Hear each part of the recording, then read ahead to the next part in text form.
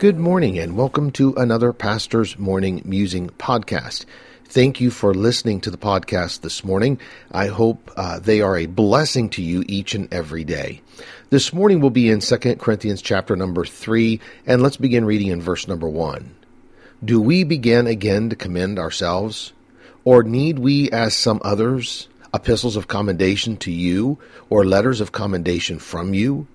Ye are our epistle, written in our hearts, known and read of all men.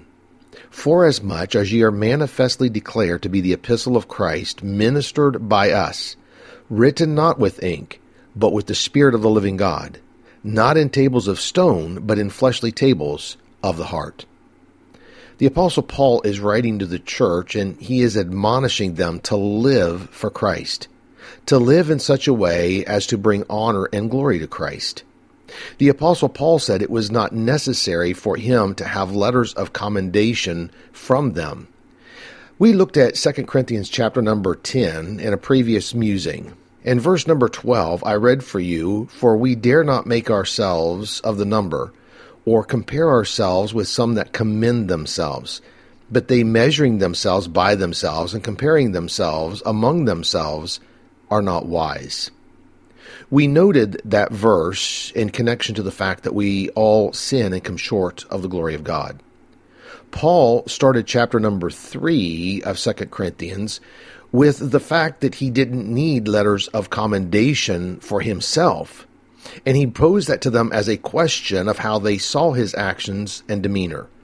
Paul said it was not necessary for him to receive these letters of commendation from the church. Why not? Why didn't Paul need these letters of commendation? Because he said that the lives of those in which he helped in the faith were the true letters of necessity, not for him, but for the cause of Christ. Paul told the church that they were all letters of Christ to the world around them. Every day, people are reading our letter. But what are they reading when they read our letter? What are people around me learning as they read the letter of my life? Are they learning more about Christ working in us? Are they learning how God can work in an imperfect life and bring fruit to perfection? Are they reading Christ being formed in me, His strength in my weakness, not being weary in well-doing? What do people read when they read the epistle of my life?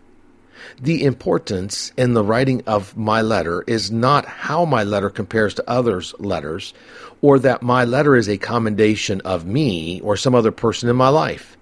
The importance in my letter is that Christ is magnified through me, through the earthen vessel of my life.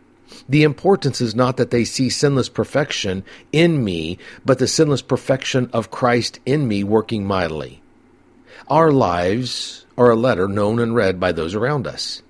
And the beauty of the letter of my life as a child of God is that it is written not with ink, but with the Spirit of the living God, not in tables of stone, but in fleshly tables of my heart. Am I writing my letter with my own handwriting, or is God writing my letter for me? If God is writing it, then as I am being read by those around me, they will see Christ being formed in me, and that beautiful treasure of Christ in me is shown to them, pointing them to Christ for their lives. So let me leave you with this one last thought for today: to be good to all who come your way, for when you meet, may be in difficulty seat